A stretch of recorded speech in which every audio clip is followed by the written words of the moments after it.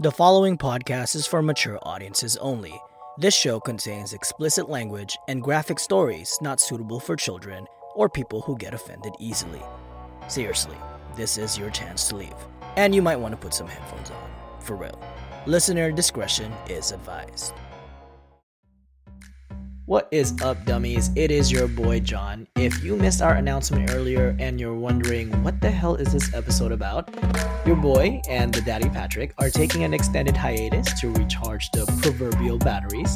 But if you're not, we will be back. If you're listening to this episode, it was a complete shock to us when we first came on. We had no idea what the hell we were going to be talking about, but we were going to be part of a two-part series involving one of the most twisted people in history, Adolf Hitler and the Nazi Party.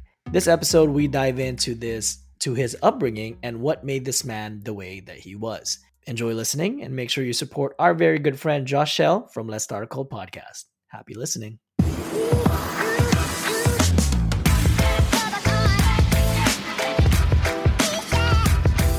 Hi, Fred. My name is Josh Shell, host of the Let's Start a Cult podcast, the only podcast that doesn't demand mass suicide from their listener. Every single other podcast does so. So just know that you're safe here. Now, with that crazy claim out of the way, let me introduce to you my guests this episode. You may know them from the amazingly popular show, The Dumb Found Dead, and you may know them as John Froome and his Prophet, or you may simply know them from their terrible puns. Please welcome back from Excommunication, John and Patrick. Gentlemen, how you doing today? Oh my God, what kind of intro was that, Josh? I'm kind of nervous of what's in store for the next how many minutes or hours we're going to do this. Days. Well, last time I had you guys on, I managed to convince John that he was in fact John Froome, which, as we all know, is a military Jesus figure in the South Pacific Islands, and that he needed to get back to his people. So, John, I have to ask, have you made it back to the islands yet? Not yet, because we still have quarantine going on, but I do have intentions of going to the Pacific sometime this year. So my people, I shall return. Hey, he's coming. He's coming. That's what she said. Blame it on COVID, huh? I'm blaming it on COVID, because whatever. Everyone else is doing it. Yeah, fuck it. Yeah, true. Amazon be like, oh, sorry, due to COVID, your package is late. Well, due to COVID, I will not be returning to my people yet. Well, I'm glad you're here. And I'm glad you're here as well, Patrick. I'll need both of you for this one. Because today, I need to discuss John Froome's nemesis and the reason for John Froome's entire existence. In today's episode of the Let's Start a Cult podcast, we will be telling the story of a young boy from an impoverished Austrian family who managed to crawl his way to the top of an organization that would later terrorize the entire European continent and the world. This is the first part in a two-part series of Adolf Hitler and the Nazi Party. Ooh, oh, shit. I'm in. Damn. Damn. Ladies and gentlemen, if we get canceled for this episode, I blame Josh Shell completely. I'm taking you guys down with me. This is the mass suicide. Our careers. Oh, my God. Now, you might be questioning why I'm doing an episode on Hitler, because he wasn't by definition a cult leader. However, I would argue that he had a similar rise to power, much like a cult leader, ran the party much like a cult leader, and I believe looking at the Nazi Party as a cult rather than a political party allows us to view it in a different lens and maybe see something new or learn something new, you know? Do you guys agree, or am I just being a crazy podcast dictator? I'm trying to mentally prepare myself. I definitely think, why isn't it considered a cult? Because it was definitely it was a culty type of movement. Exactly. He fits like all the descriptions of being a cult leader. Charismatic. Maybe it's too big. It was too big. Okay. So it was too popular. Is that what you're trying to say? Yeah. Cult's more. It was too mainstream. Yeah. Yeah, it was too mainstream. It wasn't underground enough. Damn. So he was an Adolf hipster. Shit. Damn! It's coming out already. Damn, I'm sorry. I'm always ready. Yeah, I think because it's seen as more of a political party, people just don't look to see it as anything else. But I could argue it was definitely a cult. And I'm here to prove that to everyone in this part one. Well, not in part one. Part two, we'll prove more of it. But do you guys want to learn more, or do you guys already know everything about Hitler? No, I love to learn more, but I do have a question for you, Josh. Sure, yeah. Did you specifically pick two brown people to do a story about Adolf Hitler knowing damn well he doesn't like us? Yeah, I mean, I didn't think of it that way. Yeah. My main connection was John Froome because he was a military leader in World War II, which fought against Hitler. So I that's why I wanted to have you guys on. Race did not come into. Good answer. Good answer. You're trying to mass suicide my career. All right, let's jump into it. Adolf Hitler was born on April 20th, 1889, in a small Austrian border town called Brana am Inn. Both of his parents came from humble beginnings. His father, Alois, was the illegitimate son of a housemaid and worked as a state customs official. Clara Poles, something like that. Adolf's mother was Alois's third wife, and this marriage produced a total of 5 children: Gustav, Ida, Otto, Adolf, Edmund, and Paula. Unfortunately, only 2 of them would make it into adulthood. Gustav and Ida contracted diphtheria in December 1887 and died within weeks of each other, which is super unfortunate because diphtheria was, it only came around in 84, I think, so 3 years and they got it and died from it. On the other hand, Otto passed away soon after his birth, while Edmund only lived 6 years. So pretty terrible upbringing, having 4 of your siblings pass away, 4 of your siblings pass away right away. Gotta suck. How do we know it wasn't him? He's like, only me. Oh, shit. I can be the only child. It's 6 minutes into the damn recording and you got conspiracy theories already, bro? You're derailing this whole script. We got to go off on that now. It could have been. God damn. And we're just going to fly by that he was born on 4/22? That's true. That's true. Did Hitler love weed? Oh. He had to be on something to do something like that. Yeah, he was on a lot of drugs. Damn it, I had a joke, but I'm not going to do it. Throw it out. I'll cut it out if it's too terrible. No, it's terrible. It's too terrible. All right. We'll cut all of this out. The whole episode's chalk. Just redacted the whole thing. Yeah. I'm in 2 paragraphs in. This is like a 10-page thing. Despite this string of tragedies and their impoverished circumstances, the family made do. In 1876, they changed their last name to Hitler, which was the Christian name of the man who married Alois's mother, Marianne, 5 years after his birth. He had carried her maiden name, Schicklgruber, all his life, but eventually managed to establish his claim to her husband's surname. And I think it's kind of crazy and funny how close we were to having a racist tyrant named Adolf Schicklgruber, which doesn't quite strike the evilness that I think he was going for. When Adolf was 6, his father retired from government service and moved the family to Linz, the capital city of Upper Austria.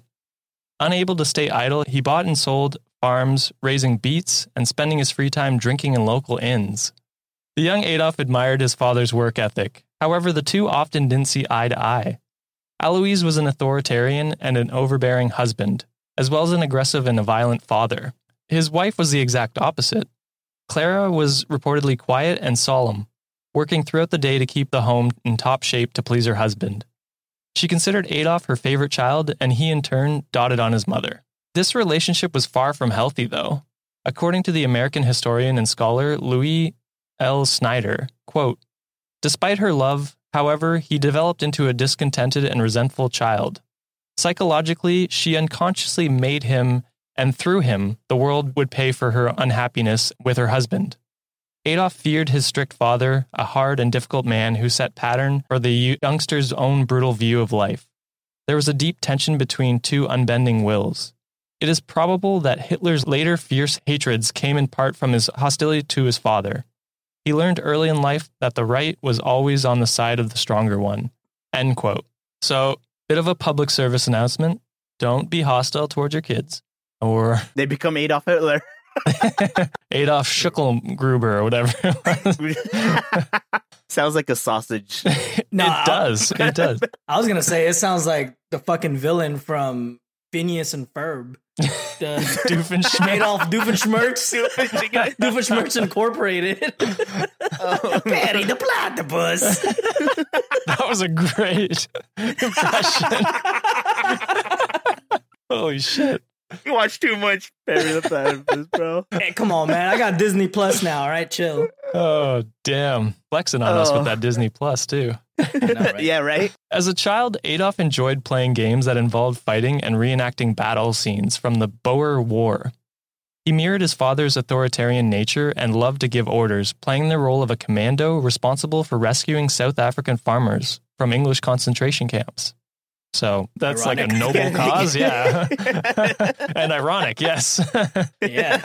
Damn. Jesus Christ. His favorite game, however, reportedly involves shooting a rat with an air gun. I mean, I get it. Rats are kind of gross, but not enough to shoot it. Yeah, as a child, too. Damn, they got Nerf guns back in what, the 19 whatever. How old is he then? Well, air guns are like BB guns, I think. So. Oh, okay. Yeah. Dang. He's got a shot on him if he could hit a rat. That's true. For real. That's true. Yeah. I don't know. That's the only thing I could find on it. So I don't know if he was good at it or if he just really wanted to do it and couldn't hit them. I'm not sure. Despite a stellar academic performance in primary school, Adolf found himself increasingly disenchanted with his time in secondary school. He had been enrolled in Realschule, which refers to an educational institution with a focus on science and technology. These subjects weren't Adolf's forte, though, and it didn't take long for his grades to drop significantly. And I don't blame him. Mine would have plummeted if I was just doing science and math. Yeah, for sure. More of an arts degree guy. More of a lunch guy, so my best subject. That's fair. I don't know where to go. In addition to his academics, Adolf's social skills deteriorated as well. His classmates refused to accept him as one of their leaders, and he despised his teachers, whom he believed only aimed to stuff children's brains with facts and information rather than actually teaching them. And goddamn, does that not sound like every anti-science blogger on the internet? Just trying to stuff my kids' heads with facts and shit. He sounds like Sheldon from Big Bang Theory. True, the young Sheldon or whatever that dumb spinoff was. For their part, Adolf's teachers also disliked him. One of them, Dr. Edward Humer, later recalled the schoolboy as having definite talent but lacking self-discipline, with a cantankerous and lazy personality who demanded absolute subservience from his fellow pupils. So a little bit of foreshadowing there, I think. Soon after his father's death in 1903, Adolf dropped out of secondary school and began pursuing his dream of becoming an artist. However, his plans were interrupted in 1907 when his mother was diagnosed with breast cancer. Clara underwent an operation to remove the tumor in her chest. However, it was already too late. With the cancer slowly spreading throughout her body, she became bedridden, and Adolf took to sleeping in an adjacent bedroom so that he could be summoned anytime she needed him. His mother's disease didn't derail his plans, though. In autumn of 1907, Adolf traveled to Vienna, where he was joined by one of his friends, a man named Augustus, who intended to study viola at the city's Academy of Music. On the other hand, Adolf sent a portfolio to the Academy of Fine Arts, but his drawings were found to be unsatisfactory and his application was turned down. This rejection stung even more when he found out that August had scored a place at the Academy of Music. So, I know it's a meme that Adolf gets rejected and turns into a tyrant, but that's not 100% true, as we'll see. Like, he gets rejected the first time and is kind of just like, that was shitty, but whatever. He moved on with his life.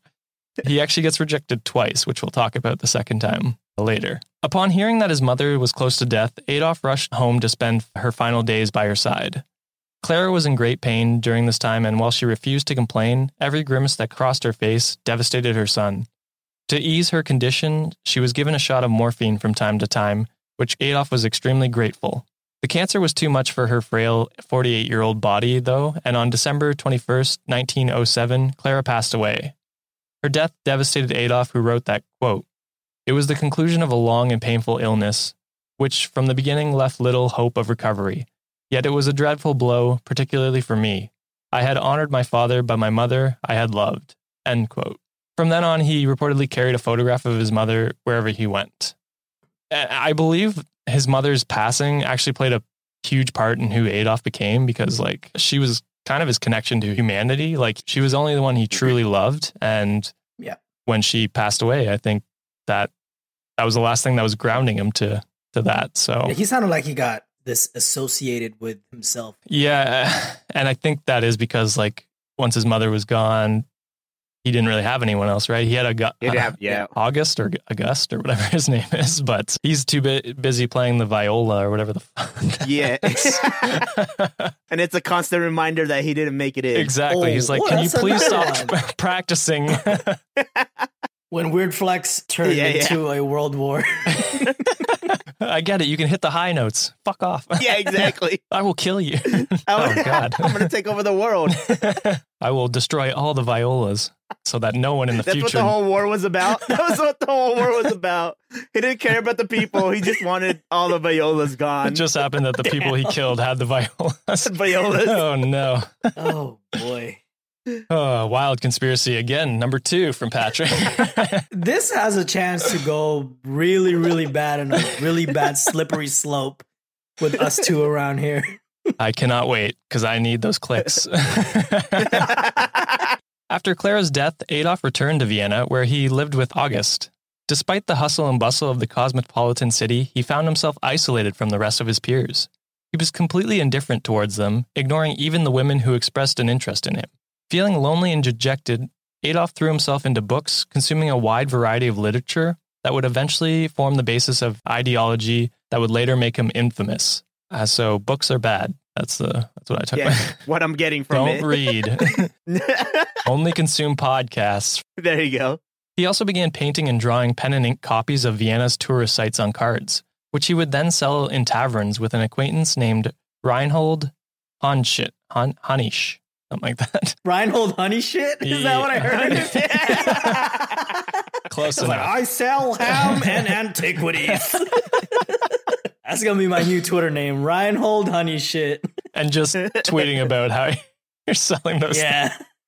Yeah. I have a rare antique here for you. Only $1,200. Buy it today. In September 1908, Adolf applied once again to the Academy of Fine Arts, where he was told that he was better suited to architecture. Oof. I don't know if that's a burn. However, his lack of school certificates made him ineligible for admission, which enraged him to no end. This anger spurred him to leave the flat that he had been sharing with August, although with little money and no friends to turn to, he effectively became homeless.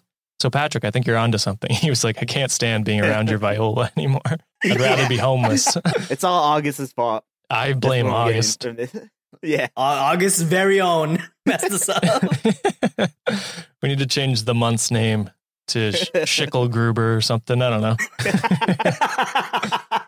Later, August would say, quote, choking with his catalog of hates, he would pour his fury over everything, against mankind in general, who did not understand him, who did not appreciate him, and whom he was persecuted and cheated. I had the impression that Adolf Hitler became unbalanced. End quote. Could you imagine when Hitler was like doing his thing and taking over the world and whatever, and August sitting there like, I fucking knew it. Staying at home like, I knew it. I knew that dude was up to no good. I wrote a song about it. Here, listen. Reaches for his viola, which is no longer there because Hitler took them all. Took it away. Oh. But he still just sends Hitler postcards saying, fuck you, I still made it. I still made it to art school. It's got to be one of those postcards with the fucking music on it, too. When you open it and it's a viola. He's taking over half the world and he's just like, God damn it, August. Oh, shit. The summer of 1909 saw Adolf Hitler living on the streets of Vienna. Fortunately, he was able to find rooms at a charity hostel for men by the time winter rolled around. That year, he also received call-up papers to serve in the Austro-Hungarian army. But out of hatred for his native country, he ignored them. So he's turned true German for some reason. I'm not 100% sure why, but he's just like, yeah, fuck him. I don't care. It was during his time. August. August is in Germany. I'm not going to join a fucking army because of August. Or Vienna, sorry. It was during his time in Vienna that Adolf first became interested in politics. He was a fervent supporter of Karl Lueger, the leader of the Christian Social Party, and the city mayor at the time. Later, he would claim that his anti-Semitic views were influenced and developed by Karl's sentiments. saying that he was made to acknowledge the vast difference between regular citizens and those who belong to the Jewish race. He was of the opinion that the latter was dirty, unclean, and bore the marks of moral stain on their identity. But thank you, Carl, for giving this angry young male his anti-Semitic views. Fucking Carl! Carl! In 1913, he relocated to Munich, in the German state of Bavaria. When World War I broke out, he successfully petitioned the king to allow him to volunteer in reserve infantry regiment, despite his Austrian citizenship. This role meant that although he was far from the front lines, he was still present at several significant conflicts, including in the Battle of the Somme, where he was wounded in the leg. In 1918, he was also temporarily blinded by a gas attack launched by the British during the Battle of Ypres, which reportedly reduced his regiment from 3,600 men to just 611. Like all those who survived this particular battle, Adolf was promoted to the rank of Lance Corporal. I don't know what any of those titles mean, sorry. John, I'm sure you do, but... Yeah, that's a Marine rank over here, so those are the tough guys. I'm in the Air Force, so I just sit on a desk all day. You just drone strike people. Yeah, no big deal. Yeah, you don't have to see them. It was just like, you drink your coffee, dead. Yeah. I do not wish to shit on the military. Don't worry, they shitted on me so many times already. Okay, well, there we go. I just don't want them to point their guns at Canada. You know what I'm saying? We love you guys. Focus on Mexico. We're fine up here. Adolf's service in World War I earned him the Iron Cross First Class and the Black Wound Badge, both of which indicated that Germany was acknowledging the bravery that he exhibited on the battlefield. By all accounts, Adolf enjoyed his time in the army. He relished the feeling of being part of a group that was fighting side by side for a common goal. While his fellow soldiers perceived him as odd and peculiar, his higher-ups were impressed by his willingness to take on dangerous missions, even if it put his life at great risk. So they're just like, they just hand him a gun and say, yeah, go in there. And yeah, you're good. Thumbs up. I like.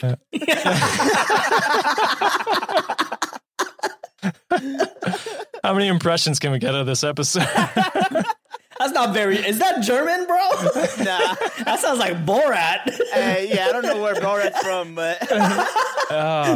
Very Kazakhstan nice. or something? Yes, Kazakhstan? Yeah. Close enough. Kazakhstan. Yeah, white European, you know. However, a soldier from his regiment named Hans Mend would later remember him as an isolated man who often sat in silence in a corner. This would be punctuated by a sudden outburst wherein Adolf vehemently attacked Jews and Marxists, whom he believed to be undermining Germany's war effort. While recuperating from the loss of his vision in a hospital northeast of Berlin, he received news of the armistice, followed by information that Germany had officially declared its defeat. Similar to many other Germans, he attributed this defeat to traitors, particularly Jews, whom he believed had been inefficiently patriotic and thus were unable to bring the country to victory. But do you guys know who loves all people and will lead you to victory? Jesus. I was hoping to say John Froome, but Aw, shit. but no, actually, the lovely products and services that support this show. That's okay. Oh, What a segue. dang. It's I want my ads to have better lead-ins, but I talk about such terrible topics. It's impossible, especially when you're talking about Hitler hating the Jews, but you got to shove that in there. Yeah, did not see that coming. Please buy the services, products, so that they don't hate me. Oh, Yeah. your ads must love you. They haven't complained yet, although we'll see after the Nazi episodes. Yeah, exactly.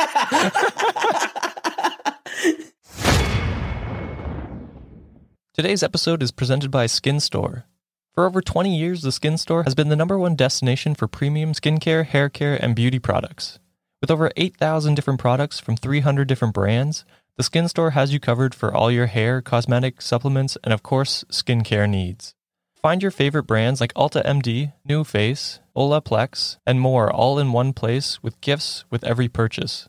Right now, the Skin Store is offering our listeners 20% off your next purchase by using the code POD That's code POD for 20% off your next purchase at skinstore.com/pod.list.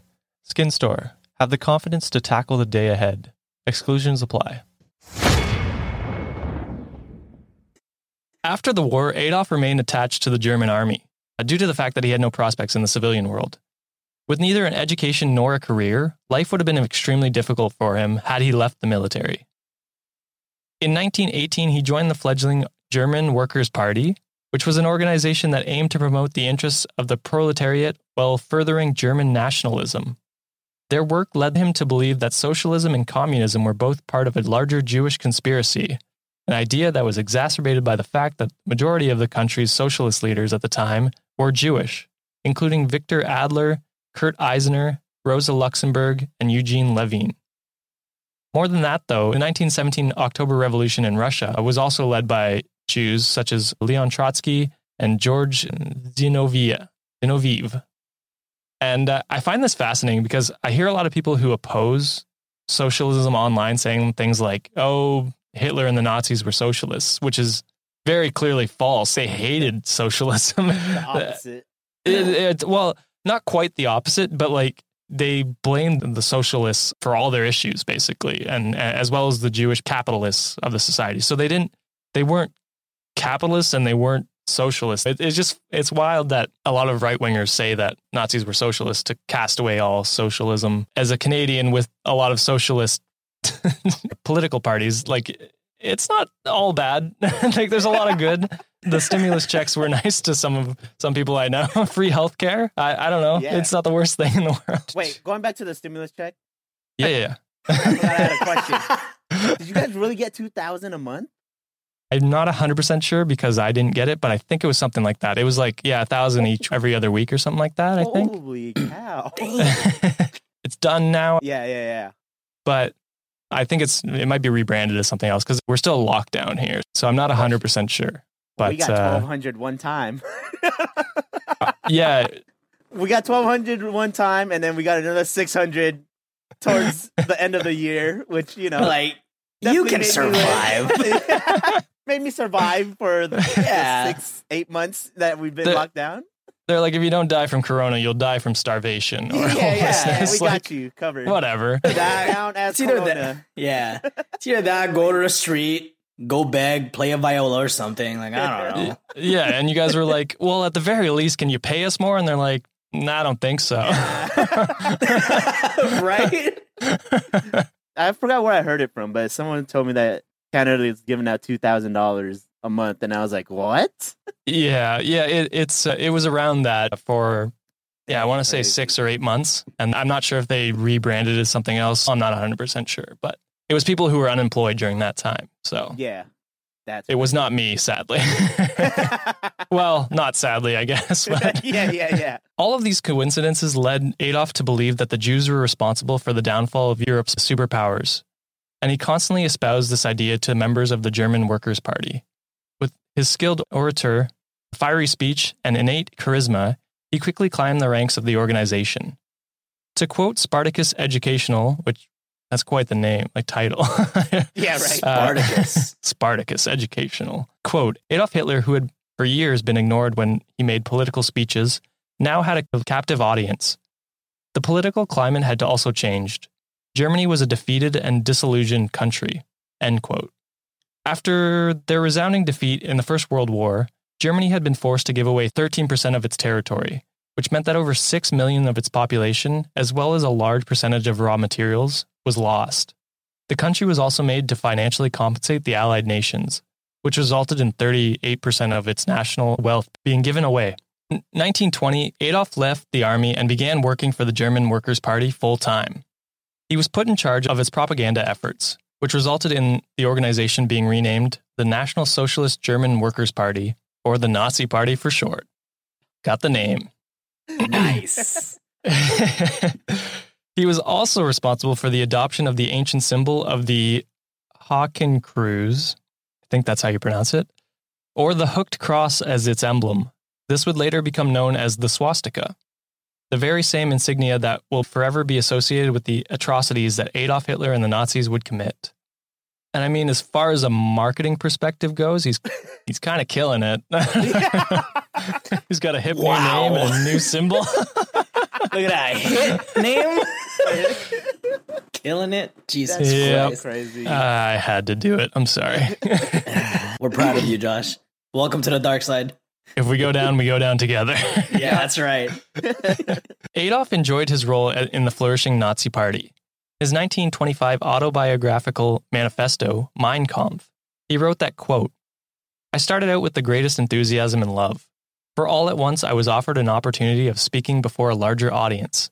And the thing that I had always presumed from pure feeling without knowing, it was now corroborated. I could speak, and I could boast of some success. In the course of my lectures, I led many hundreds, indeed thousands of comrades back to their people of the fatherland." End quote. He is not a very, I mean, it's obviously translated from German, but it's, the sentence structure is very poor. By the end of 1921, Adolf Hitler had become the de facto leader of the Nazi Party. His speeches attracted former army officers, most of whom were disgruntled and dissatisfied with how Germany had been treated in the aftermath of World War I. Among them was a man named Ernst Röhm, an army captain and a senior member of the Bavarian Free Corps for Border Patrol East. In awe of Adolf, he recruited others to join the Strong Arms Squad, which officially became known as the we're not going to pronounce that one. The SA. Yeah, that one. Stromabatelon. Stromboli. Stromboli, or the SA. There you go. Ernst didn't know it at the time, but the SA would be instrumental in Adolf Hitler's rise to power and all that followed afterward. And that is it for part 1 of Adolf Hitler and the Nazi Party.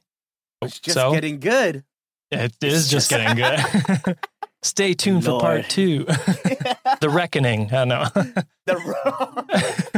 You're starting to sound like a TikToker there. I am on TikTok. I have only one clip. So, just sum it all up, we saw an abused boy lose many of his family members, get rejected from his passion of arts, fight in World War I, and become a radicalized... Fucking August. And become a radicalized member of the Nazi Party. In part 2, we will discuss how the Nazi Party functioned, its ideologies, and its downfall. Or so-called downfall. Now, does either John Froome or his prophet have anything to say about what we've talked about today? Any good puns you want to get in? No, but can we start a hashtag blame August for the episode? August? Yeah. People that never listen to the podcast, like if we just start it randomly, they'll be like, what the fuck did August do with World War II? Like, well, tune in and you'll find out. Why did the month of August cause Hitler? So confused, but it'll be worth it. Down. That's funny. That's crazy. Damn, he had a rough childhood. Yeah. And I don't say all this, like, I don't tell you all this to make you feel bad for him, because obviously we know 2020, he's a shitty guy. But it goes to show you that, like, a lot of people are a product of their environment, and he was obviously very clearly a product of his. You know he didn't just wake up one day and was like, I'm gonna fuck shit up. It's like, it's like, damn, I'm gonna fuck shit up today. Yeah, it gives us some perspective of, like, anyone can become this if the conditions are right and they're given the right opportunities. Yeah. Anyone can do terrible things, which is scary if you really think about it, but a good warning for normal people, I guess. It is a good warning. And I think that's like a very important. I know you had a guest host before that, and you guys talk about how important mental health is. And it's just like, hey, we don't know the next person that woke up like Hitler one day and had a friend like August could be the next dictator, you know? So it's just like, I just feel like if you go through a lot of, traumatic events in your life, and I think it's best that you seek help from someone professional that can help you cope with that instead of, taking over the world and do something stupid. Yeah. Do art, but do art, yeah. As a distressor, don't use it. Don't bet your whole life on it. I mean, just stay away. Obviously, just stay away from violas in general. I just feel like that has it has a recipe for disaster. Just Yeah, wait a what minute. What is a viola? I think I should maybe end the podcast like instead of the usual outro. Maybe I'll play a nice viola song if I can find one. somewhere in hell, Hitler's like, August. He's rising from the grave just to unsubscribe from my podcast. Oh wait, that implies that he was subscribed to my podcast. I don't like that. 9. Yeah, a viola is just a bigger violin. Oh, damn. I was thinking it was a smaller one. That's a bigger violin. That's what I thought too. It sounded way more dainty. Yeah, it's just like, I play a viola. So it's worse like violin. It's a louder, louder violin. Not quite a cello, not quite a violin. Yeah. I feel violated. Oh, there we go. That's the perfect thing to end off on.